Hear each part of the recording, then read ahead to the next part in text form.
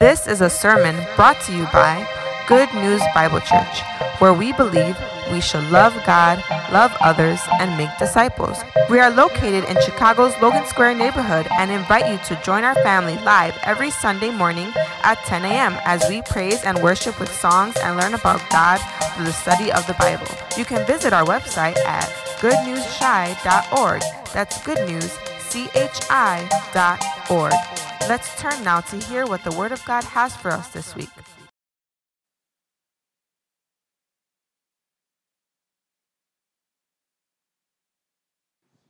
Good morning, everyone. At this time, God's kids are dismissed. God's kids are dismissed.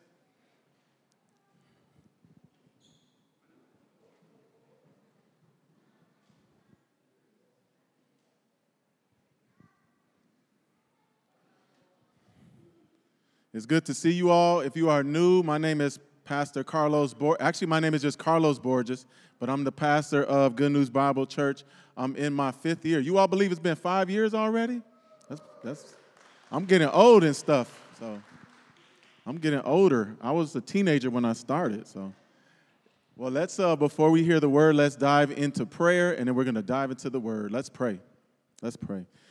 Dear Lord, we thank you that you have revealed truth to us, Lord, that you did not stay afar, but that you empowered people to write the scriptures as the Holy Spirit moved them along. Lord, we pray that we would dive into the scripture today with our hearts, with our mind, that we would think upon what we're dealing with, we would think upon what we are, how we are living, and Lord, just have it be impacted mightily by your words, Lord, that it wouldn't be just a religious event right now, Lord, but that it would be God our Father talking to us, Lord. So we pray, Lord, that that would be the field today. We thank you for your grace. We thank you for the faith that you have given us. In Jesus' name, amen. You don't have to answer out loud, but have you ever thought about like a certain year where you were at your very best? You were like, yo, I killed it that year. Like at the end of New Year's, when New Year's came, you were like, I don't know if I'm ever going to be able to do that again. I don't know what age it was or what grade in school and what acts of amazingness did you do. But let me tell you about mine, because mine stood out very much. It's been downhill ever since. Sorry, family. I don't mean to talk bad about you all. My best year was 6th grade. The best version of Carlos was 6th grade Carlos. Let me tell you, I won the spelling bee. And you know, I grew up in the hood, so I used to speak another language other than English, but I still won the spelling bee. Straight A report card. Highest scores in 6th grade. They gave me a $50 savings bond and told me that if I kept it in the bank for 1,000 years, it would equal $1,000. I thought that was kind of cool. I was in an auditory contest, which is like you get up and you say some type of speech. Now, back then, you wouldn't believe it, but I was afraid to speak in front of people. Now I'm afraid to not speak to people, right? I have to talk to people. So then I got up there, and I didn't win it, but I just got up there, and ever since then, I always volunteered to be the person that spoke up front, conquered that fear. And then one of the biggest accomplishments of my life is I learned how to do laundry. My mom would send me with my brother and do laundry, and I started doing the math, and I was able to pinch some extra quarters to get a snack, and Mom didn't know anything about it. She said, you spent exactly what we had. Thank you so much. I didn't go into the extra. And then lastly, at Inner City Impact for camp, they would give something called the Leadership Award, and I won the Leadership Award, and I had been trying so extra hard to behave to get it. And I just want to let you all know that it's been downhill ever since then. But even in my best year, even in your best year, we all made mistakes and had some bad choices. Let's go further. Even at any of our most amazing time, if you think about it, we were always struggling with sin. Sometimes our struggles with sin even like over-controlled our mind in terms of how we thought about us being good. We knew that sin was around the corner. You see, any amazing work or action we do seems to pale in comparison to our shortcomings. They're in front of us. Our good deeds often seem overwhelmed by sin. This is what people in the church for years have noticed. Martin Luther noticed this as well, and it rocked him as he tried his best to do his best to not sin. You see, during the early 1500s and the mid 1600s, the church was confronted with the feeling and thinking about what Paul wrote. Paul wrote in Romans 7, he says, "For I do not understand my own actions, for I do not do what I want, but I do the very thing I hate. Or, for I know that nothing good dwells in me, that is, in my flesh.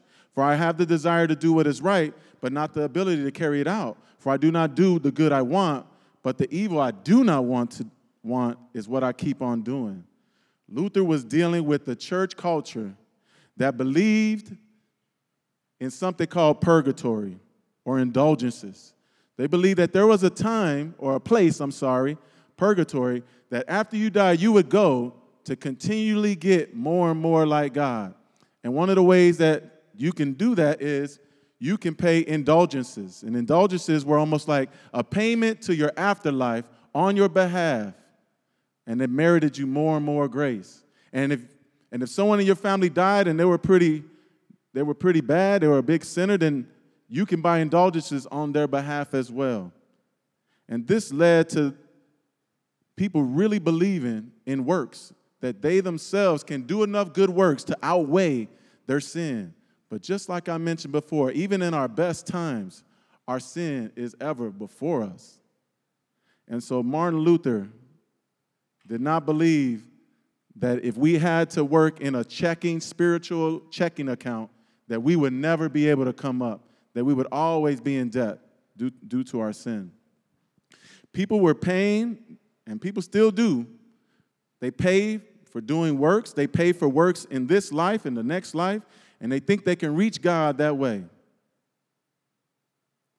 But Paul speaks so clearly about the heart of sola fide, faith alone. Even in our best and in all our good deeds, Paul shows that faith alone means being saved through grace by faith. Faith alone, not works or payments of works. Join me in Ephesians 2, where this is going to become more and more clear for all of us. We're going to start with the first 3 verses. At Good News Bible Church, we read out of the English Standard Version, the ESV. Paul writes, "And you were dead in the trespasses and sins in which you once walked, following the course of this world, following the prince of the power of the air, the spirit that is now at work in the sons of disobedience, among whom we all once lived in the passions of our flesh, carrying out the desires of the body and the mind, and were by nature children of wrath, like the rest of mankind." Paul explains the helpless estate. And I want to let you all know, I'm going to say this over and over, we really need to understand this. We must know. For us to fully understand what faith alone means, you must know how desperate our estate is and was. Paul says, people are dead in trespasses that they once walked. This idea of trespass is when you step out of bounds. You go into an area that you're not supposed to go into. When it comes to sin, we definitely have gone away from God's law and into areas that we're not supposed to. And then it says the word sins. And sins is that word that means missing the mark. There's a standard. Our sins miss the mark. Before Jesus, all sinners go outside of God's design of obedience. All sinners miss the mark. No one, not one, walks in bounds of God's law. And no one follows the law perfectly. You have to know this. Paul also says people are following the course or the path of the world. Before Jesus, all sinners would walk in disobedience. All sinners do not walk in obedience. There is no walking in the way of the Lord. All sinners do, really, is obey and follow the course of the world. I know a lot of times there's people that follow the course of the world and they think that every once in a while popping in a church or popping into some spiritual event is what God would want. But again, that's the course of the world. You do a little bad to kind of freshen up the smell of the spiritual death that's on the inside. We have to know this. Paul also says that people are following Satan. Sinners, they do not follow God. They follow a wannabe God, a fake savior. They follow a fallen angel who is not all-powerful. They follow a deceiver, a liar, and a hater of God. And lastly, Paul writes, he says, that there is a spirit that is in not yet or unbelievers. There's a spirit. And this is a pervasive spirit that is at work in those who do not know God. This spirit works to continue and cultivate. So it works to do something. Guess what it wants to build? Unbelief. Unbelief. How spiritually dead were we before Jesus came into any of our lives? The Bible is clear. As dead as you can get. Super dead. None see God. No, not one. We were dead spiritually. And some of you all know that if someone is dead, they're dead. They can't do things from there, right? From death, right? It's the same way spiritually. When someone is spiritually dead, they cannot do the acts of grace. They can't do the things of God.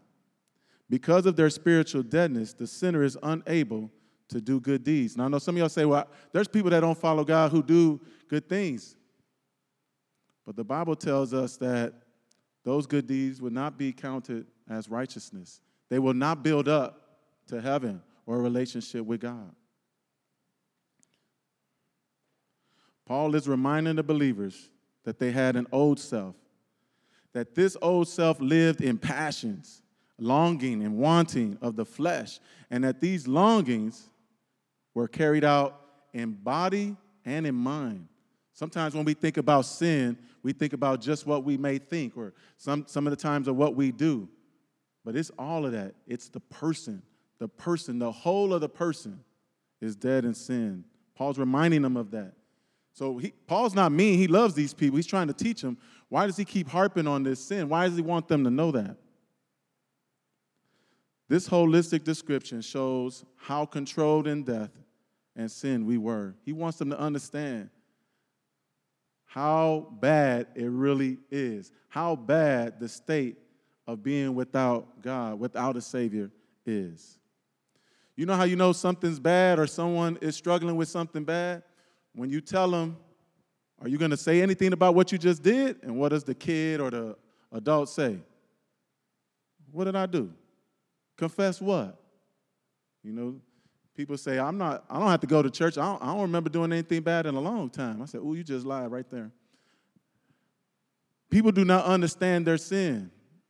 And if people do not understand their sin and their lack of hope to reach a perfect God, then oftentimes they will not understand why they would need to confess or that they did anything wrong.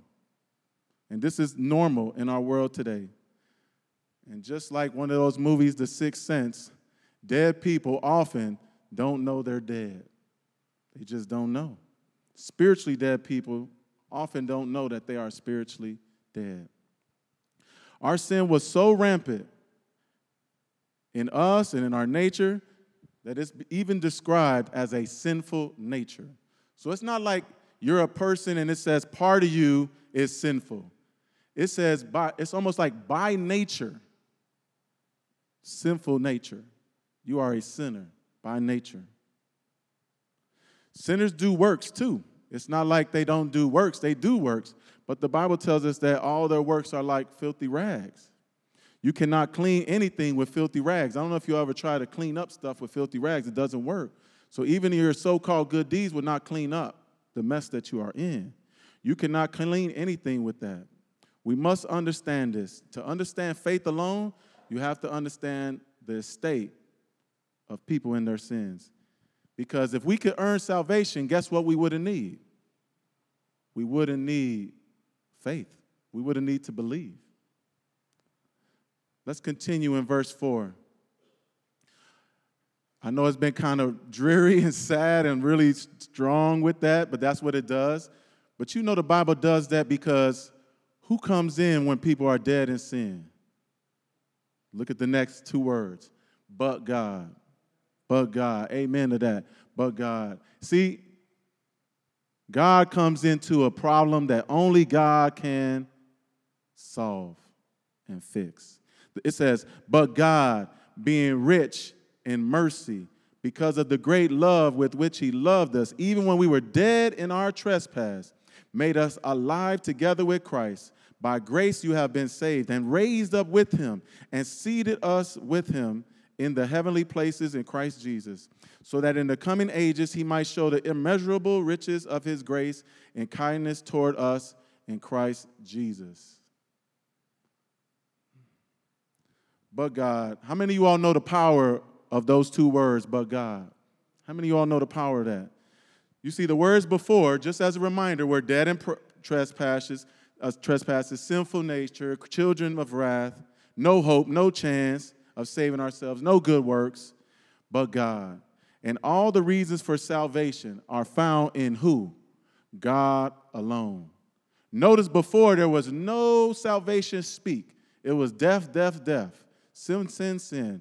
Sinful nature, sinful nature, sinful nature. Now you have, because God comes in, now you have something different. What do you have? First you have rich in mercy. I love this quote from the philosopher Clark. He says, as they were corrupt in their sinful nature and in their practice, they could possess no merit or no claim upon God, and it required much mercy to remove so much misery and to pardon so many transgressions. So the reason why God is rich is mercy, because that's who he is. But the benefit it is to us is because we were so dead in our sins, him being rich in mercy can definitely answer the call of our sin nature problem. God can do it. If he only had a little bit of mercy, then we wouldn't be able to be in right relationship with him. What else does God give us? It says, great love which he loved us, even in our death. When you think about someone or something being dead, I don't know about you, but I always feel hopeless, right? That's why we're super sad when someone dies, because it's like they're done, they're gone, right? But it says here that God loved us in our helpless estate, when we couldn't do anything, when we were dead in our sin, and extended his great love to us. Some imagine that God might love us or save us because, well, I see why he saved that person. They have a strong personality, or they're very winsome and they're going to win people towards the Lord. You ever heard people say that? Or God is going to save this person because they're an extreme extrovert and they can talk to all the other extreme extroverts that don't want to talk to anybody else, but they'll talk to the other extrovert, right? So we kind of look at like, I see why God saved that person. But family, I want to let you know that it's God's love is why he saved. He loves. Even when there's a sinful nature, when there's dead, he's willing to save. This is when God started loving us. He did not wait until we were lovable. He started loving us when we were dead in our sins. He started loving us then. He loved us even when we were dead in trespasses, providing nothing, no possibility of being lovable to him or having any love for him. But God also says, by grace we are saved. The work of God's grace in no way involves a person's merit or ability. Remember the estate. They were dead in their sins. Dead people do not do works. Spiritually dead people do not do spiritual works.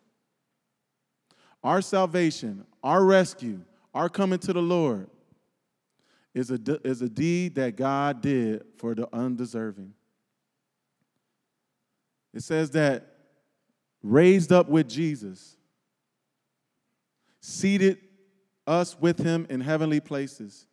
Jesus was raised, and the believer's position in the heavenly realm is in Christ Jesus. We're not in this world anymore. And then to finish that off, it says, to show the immeasurable riches of his grace and kindness toward all of us in Jesus Christ. God will never stop dealing with us on the basis of grace, and he will forever continue to unfold his riches to us throughout eternity. God does all this to exhibit and show his glory, his purpose. Billy Graham had a cool story that he wrote about. One time he was driving through a small town, And I'm going to say something, you all might be a little worried, but Billy Graham got caught speeding. He did sin, guys. I know some of you all love him, so you got to be careful. But Billy Graham did sin. He got caught by the police. Not the police, the police. That's when you do something bad, you call it the police. That's just Humble Park 101.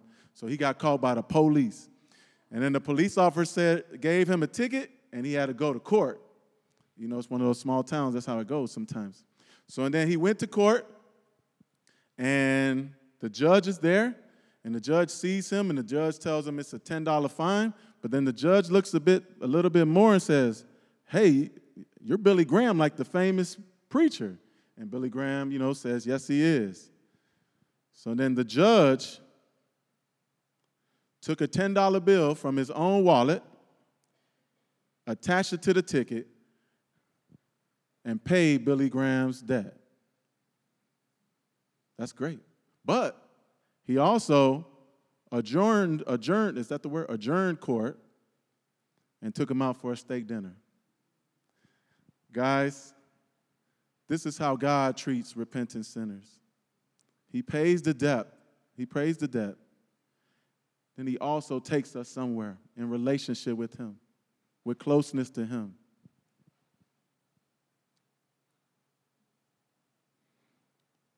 Verses 8 through 10.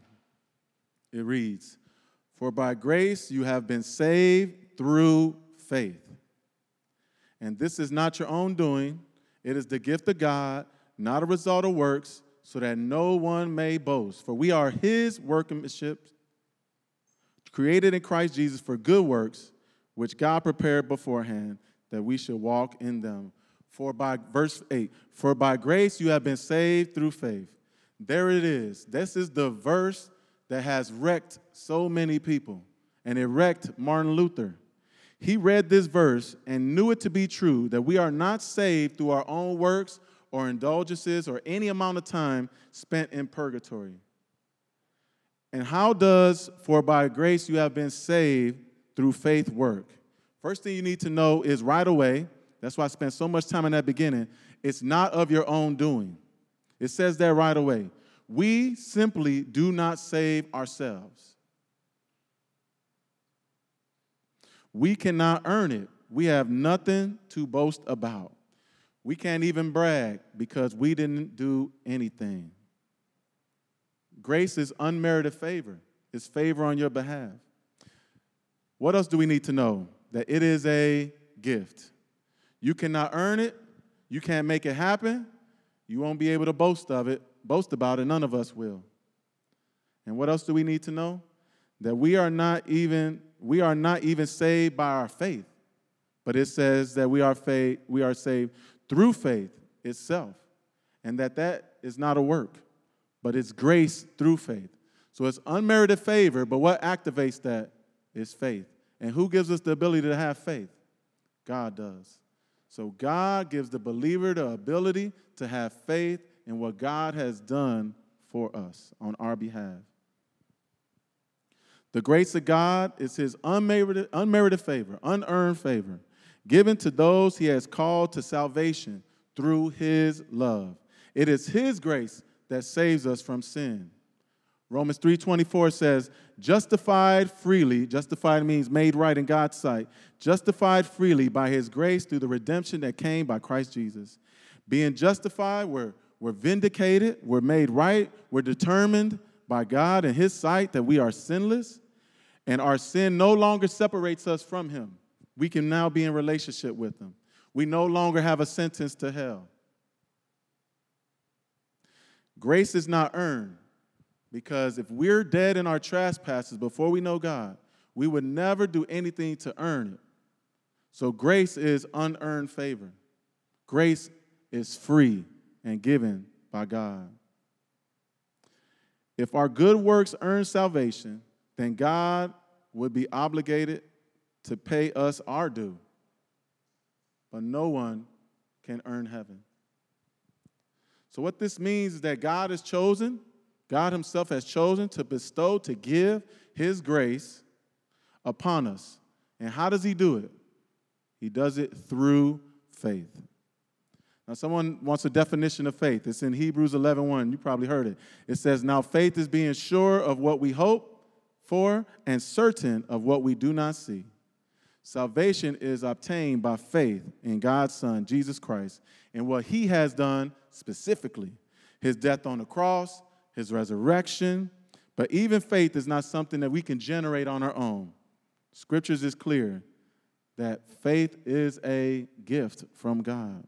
He bestows saving faith. Saving faith. He gives you saving faith and saving grace so that we could turn from our sin and be delivered from its consequences. He does all that. He gives all that. So God saves us by his grace through faith. And that's the faith that he gives us. Both grace and faith are gifts. And the reason why you know both grace and grace and faith are gifts is because salvation is from who? It's from the Lord. Salvation belongs to the Lord. So you know it comes from God. Sola fide means faith alone. It's important because it is one of the distinguishing characteristics or key points that separate true biblical gospel belief from false gospels. This is one that separates so many church families and why sometimes we can't fellowship with a group almost that says that you can be saved by works. We can talk, we can whatever, but we just can't mesh spiritually because we know that it is all God's doing because salvation belongs to the Lord.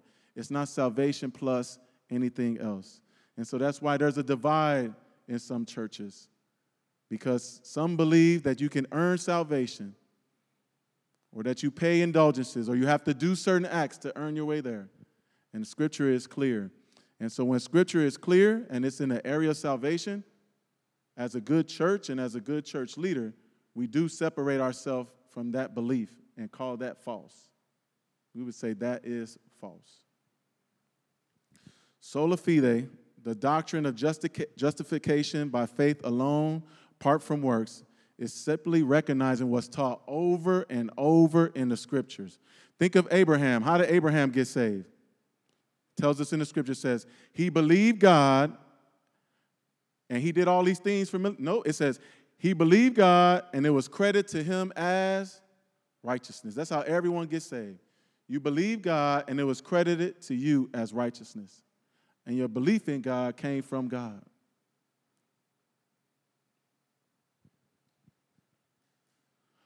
I thought to close this up, I thought what would be good is to tell you my testimony. I don't think I've shared my testimony with many of you all, or you might have heard some. But the reason why I want to share my testimony because each one of us needs to see that it's by faith alone. And sometimes when we look back and think about before we were believers, we can see that and realize that it wasn't any of our doing. As a 10-year-old, I started, the summer of being a 10-year-old, I started to go to a place called Inner City Impact. I would say that I had a tough upbringing, but I had so many friends whose was a lot worse that sometimes I don't even know if I should call it that. So my mother and father, my mom had me when she was 16 and 3 kids by 19. And then my dad, we grew up in a Humboldt Park neighborhood. And all of our family, both on my mom's side and my dad's side, had gang affiliation. As a child, I saw a lot of violence, I saw a lot of drug deals, seeing adults doing drugs at family parties, things like that. It was so rough that it became normal. That's how you know it's really rough, because you don't even notice what's happening. You think that's what happens everywhere, right? It just was culture. And many of the adults in my life were routinely doing wrong and being respected and rewarded for it. And so doing the right thing as a kid, this is the weirdest thing about me growing up, doing the right thing as a kid almost felt like disobedience in my family. You guys get how weird it was? Bad was good, good was bad. Very confusing. The adults in my life and extended family entrusted to guide and mold me and my brother and the children were leading and raising us in a lifestyle of pattern sin. Sin was the pattern, whether it meant sexuality, talking about it, exhibiting it, selling drugs, all these different things. That just was the norm. Then one day I got invited by a friend at school to go to this place called Inner City Impact. And when I went to Inner City Impact, it's this Christian youth organization, the adults were different. These adults, they loved Jesus. You can tell something was different. When I went to ICI, I felt like it was like God or Jesus like invading my mind and my whole way of being. Because where I went to school, a lot of the kids were going through the same thing. So we really didn't know any better. Almost everybody was in the same position, so you just kind of didn't know. And if you did see something that was different, it was an outlier. It was a big outlier, so you didn't really understand it. So I saw these leaders, and they started speaking about the Bible. And I remember them speaking about the Bible and talking about God, and then I also remember when I got to see creation, and they took us outside of the neighborhood and took us to see other places. And I want to tell you something, when you grow up in a really rough area, you see stuff on TV, but it seems like that's made up too. So you see like normal life on TV, but it seems like it's made up because that's not what you see for real, you know? Like in TV, the cops are the good guys and they save the day most of the time. In my neighborhood, the cops, we as kids would even yell to the drug dealers in the game, hey, the cops are coming. Like we thought the cops was the enemy, so we were trying to help our family, you know? And so what happened is God used these people's lives and the scriptures and creation. That one time after hearing a Christian rap group rap about being sold out for God, I became a believer, and I was in 6th grade. But I want to let you all know, I put my faith in Jesus. I want to let you all know that my family life and the situation was still troubling. You see, as I was growing up, all throughout this, I had a baby brother named Isaac who had cerebral palsy. He couldn't walk on his own. He couldn't talk. He needed heavy care. And so growing up, I spent a lot of time taking care of my brother as my mom went to go party, and I was one of the older cousins, so we'd have all these people over, and I was just kind of taking care of his needs and all the other little cousins when they went out for long periods of time. And I'll tell you what, I was very fearful as a kid dealing with that, thinking that my brother would die on me, right? That's what I was always thinking, like he would die on me. My home life was still a mess. And then as my brother's sickness, his disease, I don't know what you want to call it, his condition worsened, my dad stepped out and he left the home. And during this time of my life, I still was being like discipled and trained up in reading the scriptures by ICI leaders. And I remember one time they asked me a question. They said, do you think God can change your family? And I said, I think God can do anything, but I don't think he want to mess with these people. I don't think we want to mess with these people. That's the way I thought. Then I remember one day, I woke up, and it was my mom with a shriek. And I went to help my mom, and my baby brother wasn't breathing. And so I grabbed my baby brother and put him on the couch, and we called 911. And by the time they came, my brother did die. He died in my arms when I was a little bit older in 8th grade. Soon after,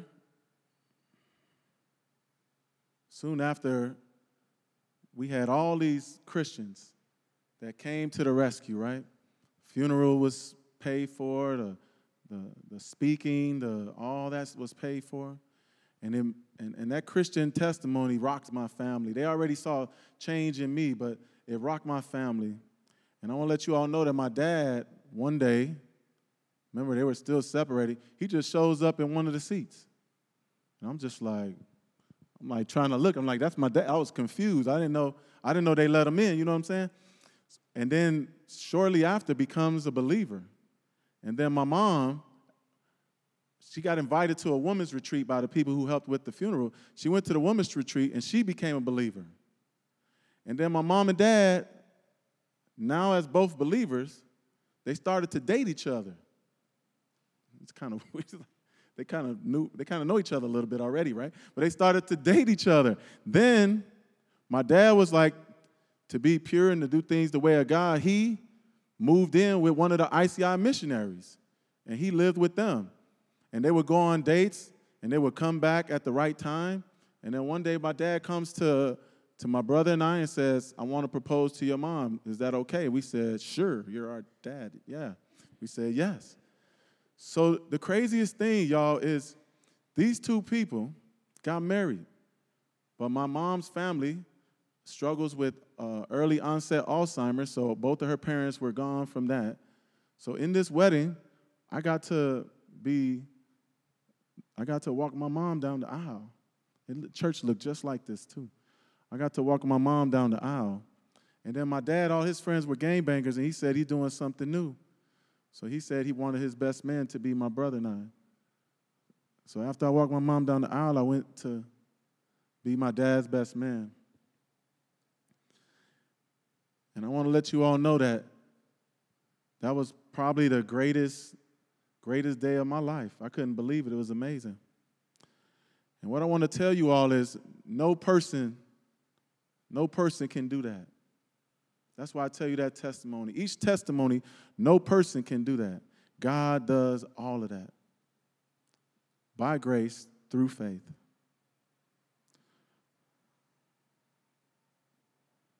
Real quick, my mom, all the craziness that she went through, God reversed all of that and made her the same exact craziness, but now for God. She was someone who would challenge people. You know what she did? She started taking care of kids of moms who did not have the husband or the boyfriend or the baby's daddy in the picture, and she would watch these kids. At one point, it got to so many kids. I'm talking about like 12. And then she would grab ladies from the church, and I don't know if you guys heard me talk about this before, and get them to help her take kids everywhere. And she would do this all the time whenever people needed help. My dad started to become a reader of the Word, and I remember one time sitting in my dad's small group Bible study as a teenager, thinking that God is amazing.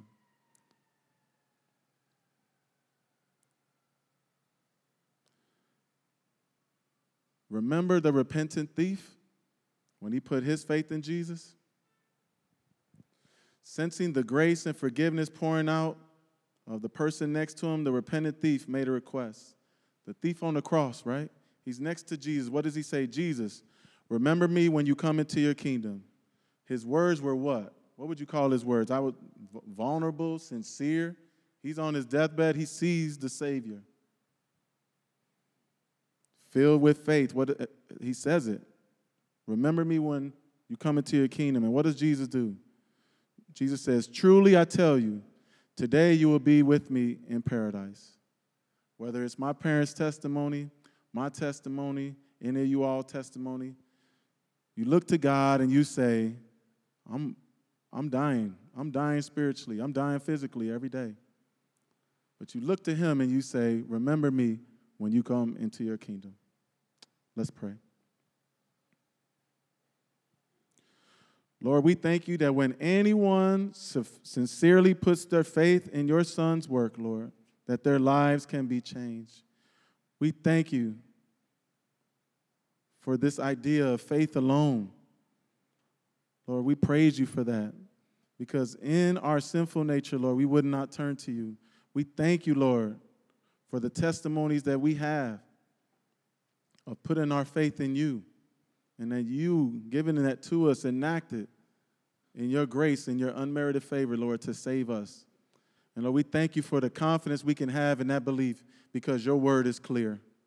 It's not dependent on our actions, Lord, but your word is clear about sola fide, about faith alone. Lord, I pray for our church family. Lord, I pray if there's anyone in this building right now that does not know you, Lord, that they would turn to you, Lord. that they will realize that they do not have to earn their salvation, that they could come to you, repenting of their sins, and you will forgive them and cleanse them of all their unrighteousness, Lord. Lord, we thank you for your gift. We thank you for your salvation. We thank you for how you save, Lord. In Jesus' name, amen. This has been a presentation of Good News Bible Church, where we equip people to love God, love others, and make disciples. To help support our mission, please visit our online giving portal through our website at www.goodnewsshy.org.